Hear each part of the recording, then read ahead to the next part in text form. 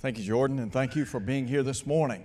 It's a beautiful day. We're so grateful for the opportunity to be together. We are so thankful for such a beautiful day, the sunshine, and we hope and pray that spring will be here before you know it, or before we know it. And so we're very grateful for all the blessings that we enjoy. We're going to be looking at Titus chapter 2. The passage read a moment ago, verses 11 and following. Titus chapter 2. Our study today, God's amazing grace. Where would we be without the grace of God? How grateful we ought to be for His amazing grace. Now, we typically define grace as the unmerited favor of God. God doing for us what we cannot do for ourselves. Our salvation is a result of His amazing grace. In light of that, I want to talk for a moment or two about what Paul said, accentuating the tremendous grace that we enjoy in Christ or through Christ. There's some things that I think help us to better understand God's amazing grace. And in verses 11 and following, Paul accentuates some of the components of grace. Number one, God's grace liberates us. Listen to what Paul said again. For the grace of God has appeared, bringing salvation to every man. Number one, the source of grace. Well, the source of all grace is the Lord, isn't it? Listen again. For the grace of God has appeared, bringing salvation to every man. God's grace is not merely a New Testament concept, but rather that silver thread runs throughout every dispensation of time. You go back and you look at what occurred in the Garden of Eden. Adam and Eve, they enjoyed God's amazing grace. When the Bible says of Noah in the long ago, that he found grace in the eyes of the Lord, in contrast to people whose lives were soiled by evil. And then, of course, in the book of Exodus, chapter 12, the giving of the Passover, the deliverance of the children of Israel, all of that a result of God's amazing grace. In Numbers chapter 21, you remember the people murmured and complained and spoke against the Lord and Moses.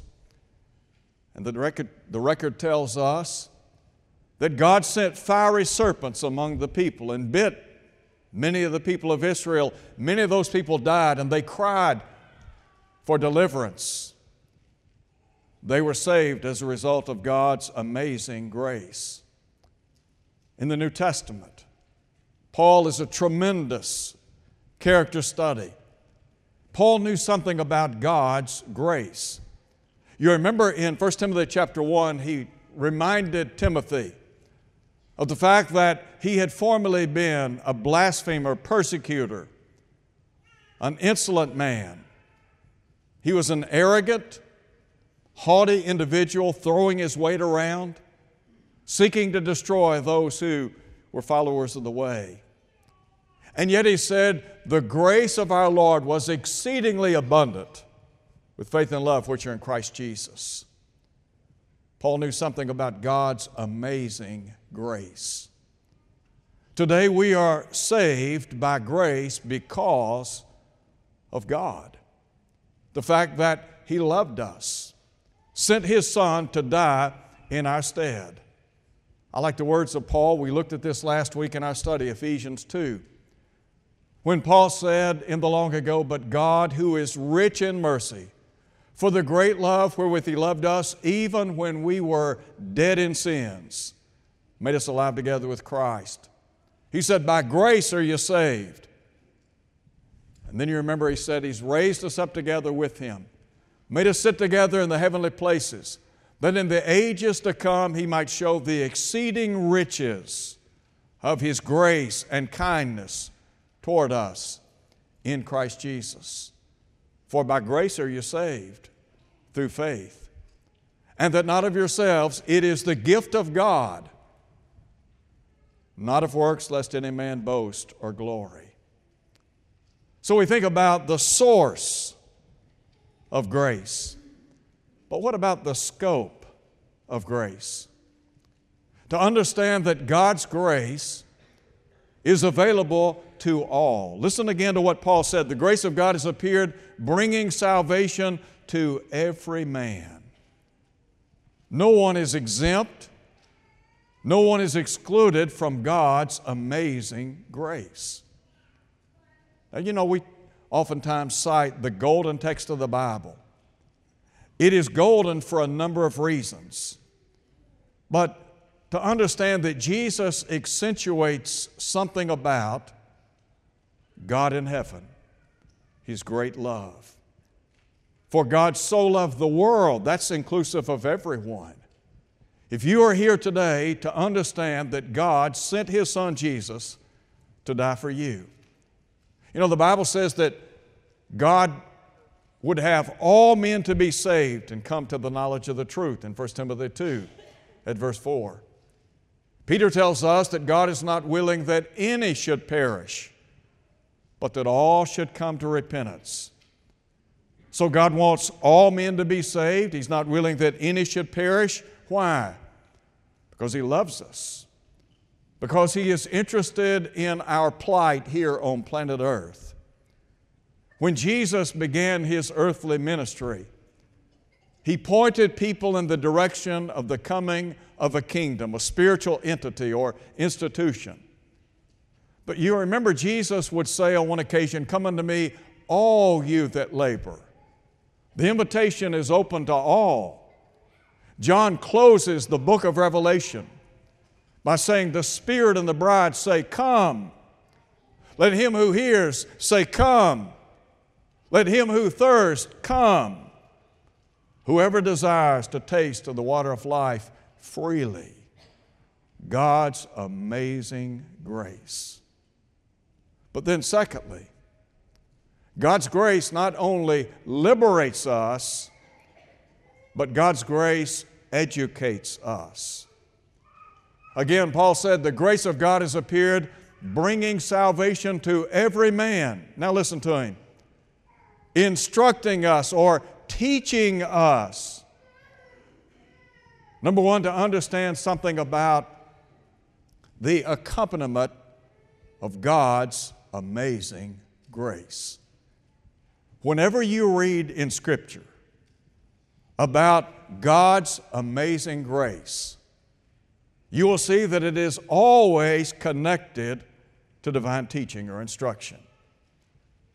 Nowhere do you ever read of God's grace being lavished upon people without divine instruction on how to access it.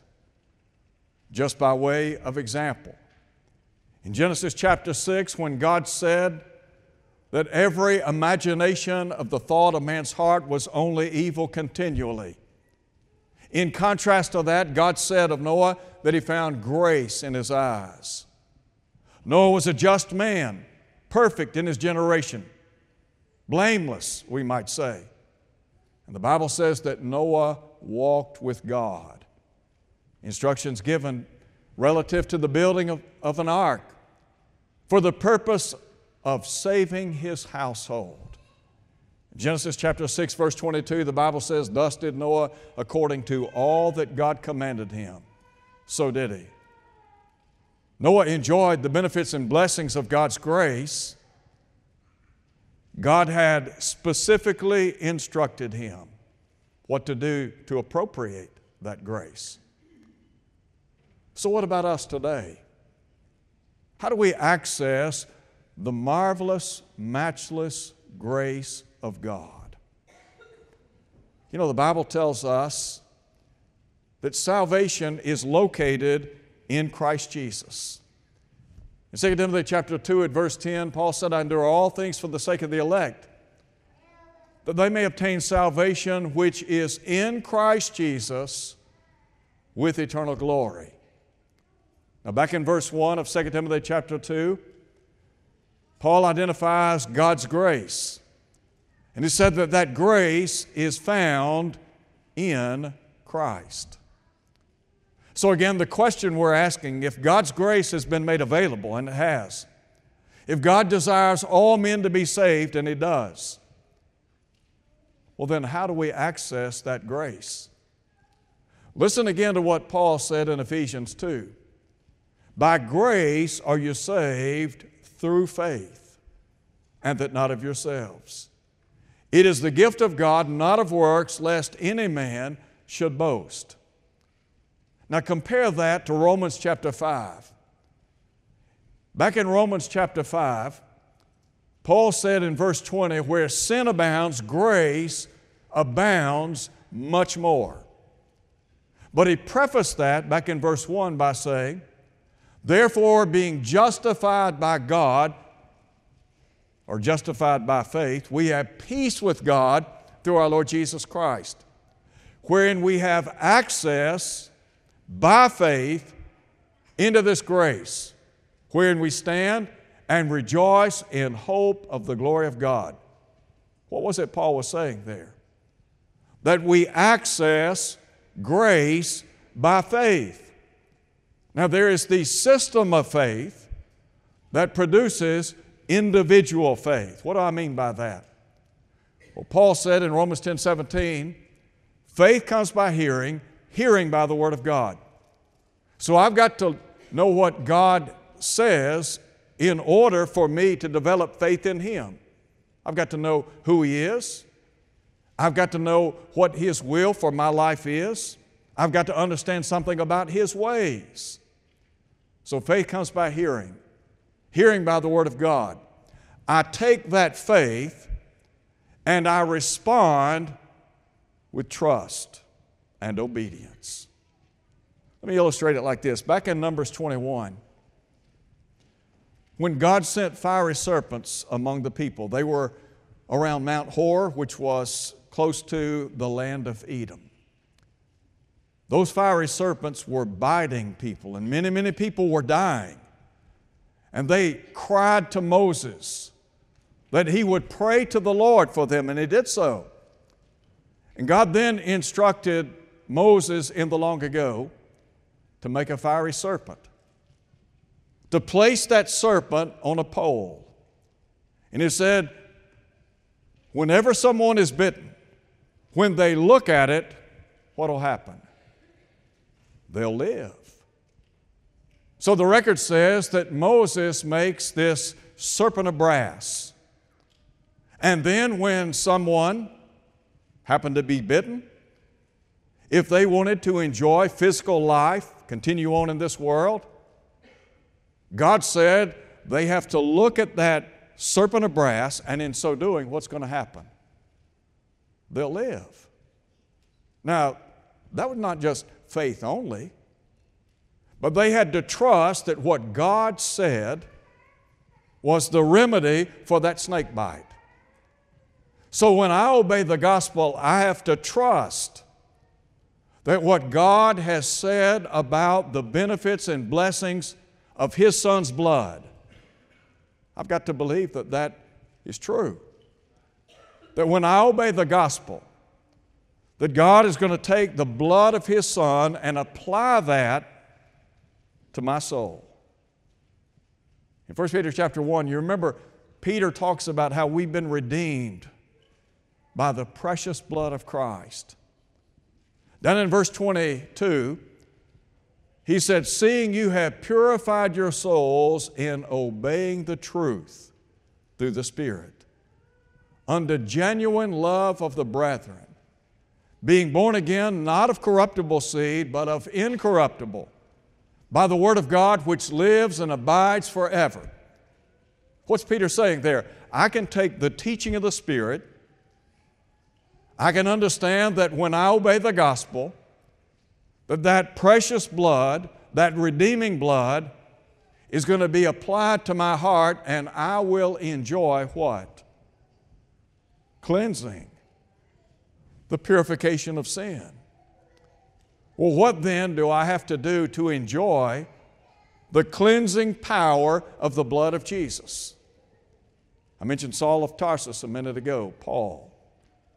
You remember in 1 Timothy chapter 1, verse 15, Paul said, "This is a faithful saying, worthy of all acceptance. Christ Jesus came into the world to save sinners," listen to him, "of whom I am chief." Did Paul know something about sin? You better believe it. Did Paul realize that those who are outside of Christ, they're without hope and without God? Yes. Yes. What then is the difference? Ephesians 2:13, Paul said, "But now in Christ Jesus, you who once were far off are brought near by the blood of Christ." So when Saul of Tarsus, after having prayed and fasted for 3 days, when Ananias came to him, Ananias said, "And now, what are you waiting on? Arise and be baptized and wash away your sins." Are you saying then that the water is what washes away our sins? Not at all. But rather, I trust in the promises of God. And God has instructed me to be immersed in water because it is at that juncture that I contact the cleansing power of the blood. That blood is then applied to my heart. And I enjoy what? Forgiveness. You remember in Colossians chapter 2 when Paul talks about that circumcision made without hands? In verse 12 he talks about being buried with Christ in baptism. And those who were dead in their sins by the uncircumcision of their flesh. But down in verse 13 he said that those who had obeyed the gospel, that all of their sins had been forgiven. So I have to learn to trust that when I obey the gospel, when I put my faith and trust in Jesus, repent of my sins, confess His name, and then am immersed in water, that I contact that blood, and that God will do what He promised to do. And what was that? Forgive me of sins. Nothing magical about that water, but rather I am simply in compliance to the teaching of God. Again, go back and look at Numbers 21. What medicinal purpose do you think a serpent of brass had on those people in that day who were bitten?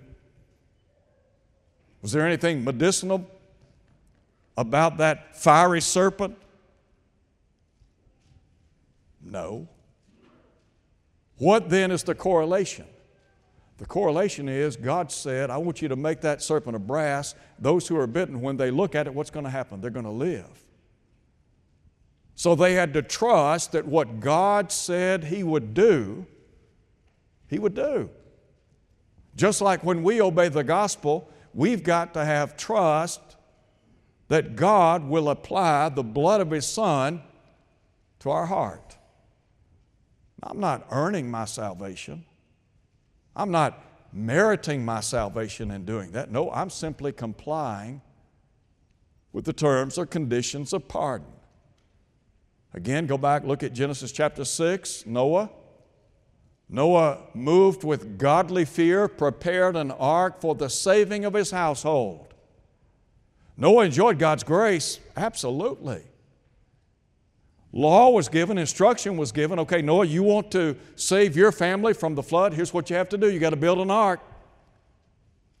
Nothing different. God's grace always accompanied by what? By divine teaching. So the grace of God, number one, it liberates us. Number two, the grace of God educates us. And number three, God's grace regulates us. I do not believe for 1 minute that the Bible teaches cheap grace. Don't believe that at all. When you come to understand what God has done for us through His Son. And the fact that Jesus paid the ultimate price for our sins, then you come to understand something about the love of God, the mercy of God, the kindness of God, and His grace. But there are some parameters related to the grace of God. So here it is. The grace of God has appeared, bringing salvation to every man, teaching us, instructing us that denying ungodliness and worldly lust, we should live soberly, righteously, and godly in this present age, looking for the blessed hope, glorious appearing of our great God and Savior, Jesus Christ. Now listen to Him. Who gave Himself for us, that He might redeem us from all iniquity and purify for Himself a people for His own possession, zealous of good works. So what about the parameters of God's grace? When we obey the gospel of Christ, divine teaching is such that we have severed ourselves from the world. We're not to be entrapped by the world. We don't want to be entangled by the world. And we cannot use God's grace as a license to just live as we please. Well, why? Well, the reason is because we died to that way of life. Remember in Colossians 3? When Paul said, if you are risen with Christ, seek those things which are above, where Christ is seated at the right hand of God.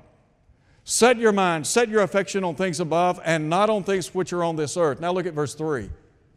For Christ, or rather he said, for you died, and your life is hidden with Christ in God.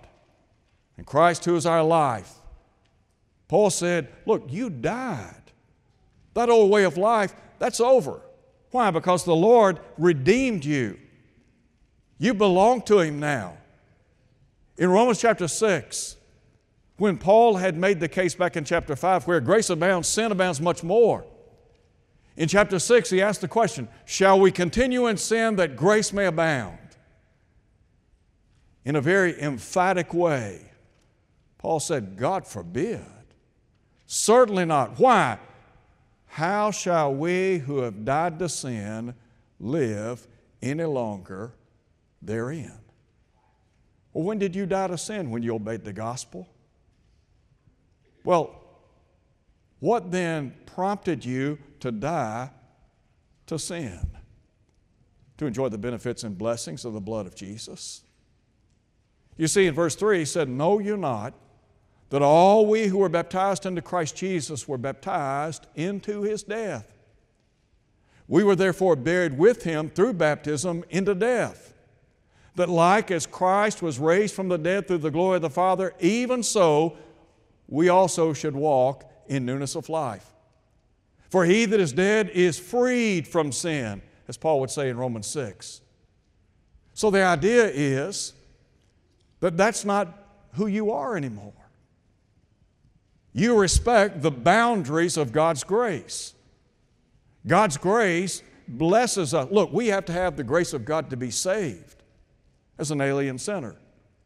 But we need God's grace once we become a child of God. So what about the provisions of God's grace to those of us who are Christian? Well, Paul just said, look, God's grace has appeared, bringing salvation to everyone. And God's grace teaches us that we are to deny ungodliness and worldly lust. We are to live soberly, righteously, and godly in this present age. In other words, we're different. We're distinct. If someone cannot see Christ living in us, something's wrong. Something is amiss. And yet, Paul would say in Colossians 3:3 that we are dead. We're dead and hidden in Christ with God. All right? That being the case, my desire is to walk in cadence with the teaching of the Lord. You remember what the Bible said about Noah back in the book of Hebrews chapter 11, that He became the heir of righteousness by faith? Here's what the Bible says: if we walk in the light as He is in the light, we have fellowship with one another, and the blood of His Son, Jesus Christ, what does it do? Cleanses us from all sin. So what happens if I stumble? What happens if in a weakened moment I fall short of God's expectations? Well, here it is. If we confess our sins, He is faithful and just to forgive us, to cleanse us from all unrighteousness. Do you mean to say that as a child of God, as somebody who has appropriated the benefits and blessings of the blood of Jesus, that I need His grace daily? That's exactly right. When John said, if we walk in the light as He is in the light, we have fellowship with one another, and the blood of His Son, Jesus Christ, cleanses us from all sin, that's grace. That's grace. To know that I enjoy the benefits of the blood of Christ. And listen, that means I am trusting, not in myself, but I am trusting that what God said His Son's blood would do, that it'll do just that. And what is that? Keep me clean, purified, just, so that when I leave this world and I stand before God on the day of judgment, I can hear the words, well done, good and faithful servant. And again, what's the basis of my salvation? It's the blood of Jesus. The song that we sing, what can wash away my sins? Nothing but the blood of Jesus. You can't separate the blood of Jesus from the grace of God. That's what John's saying in 1 John chapter 1. We are the beneficiaries of a loving God. When Paul said in Ephesians 2 that He might show in the ages to come, listen to him, the exceeding riches of His grace and kindness toward us in Christ Jesus. When Paul reflected on the grace of God, do you remember what he said in Ephesians 1 verse 6? To the praise of the glory of His grace, wherein He has made us accepted, where? In the beloved, in Christ. And because we're in that kind of a relationship, Paul would say it's in Him that we have redemption through His blood, the forgiveness of sins, according to the riches of His grace. God's amazing grace. How grateful we ought to be. So my question to you today, are you a Christian? Have you obeyed the gospel of Christ? Well, what would you need to do? You got to believe Jesus is the Son of God. Without faith, it's impossible to be well-pleasing to God. But then to take that faith and then to respond with an obedient heart, as Peter talked about in 1 Peter 1:22. As Paul would say in Romans 6, obeying from the heart that form of doctrine. So I believe in Jesus as the Son of God. I repent of my sins. I then confess with my mouth what I believe in my heart. Well, what's that? That Jesus is the Son of God. I am then buried with Christ in baptism. It is at that juncture, as Paul said, that all my sins are washed away, forgiven. If you're here today and you are not a child of God, that's how you become a Christian. My encouragement to you today would be, don't leave here without having obeyed the benefits and blessings of Christ and His death. If you're here and maybe you need the prayers of the church, it might be the case that your life is out of kilter with God, and you want to get back in fellowship with Him, and you want the prayers of the church. Well, James said, confess your faults one to another, pray one for another. Could we do that with you and for you today as we stand and sing?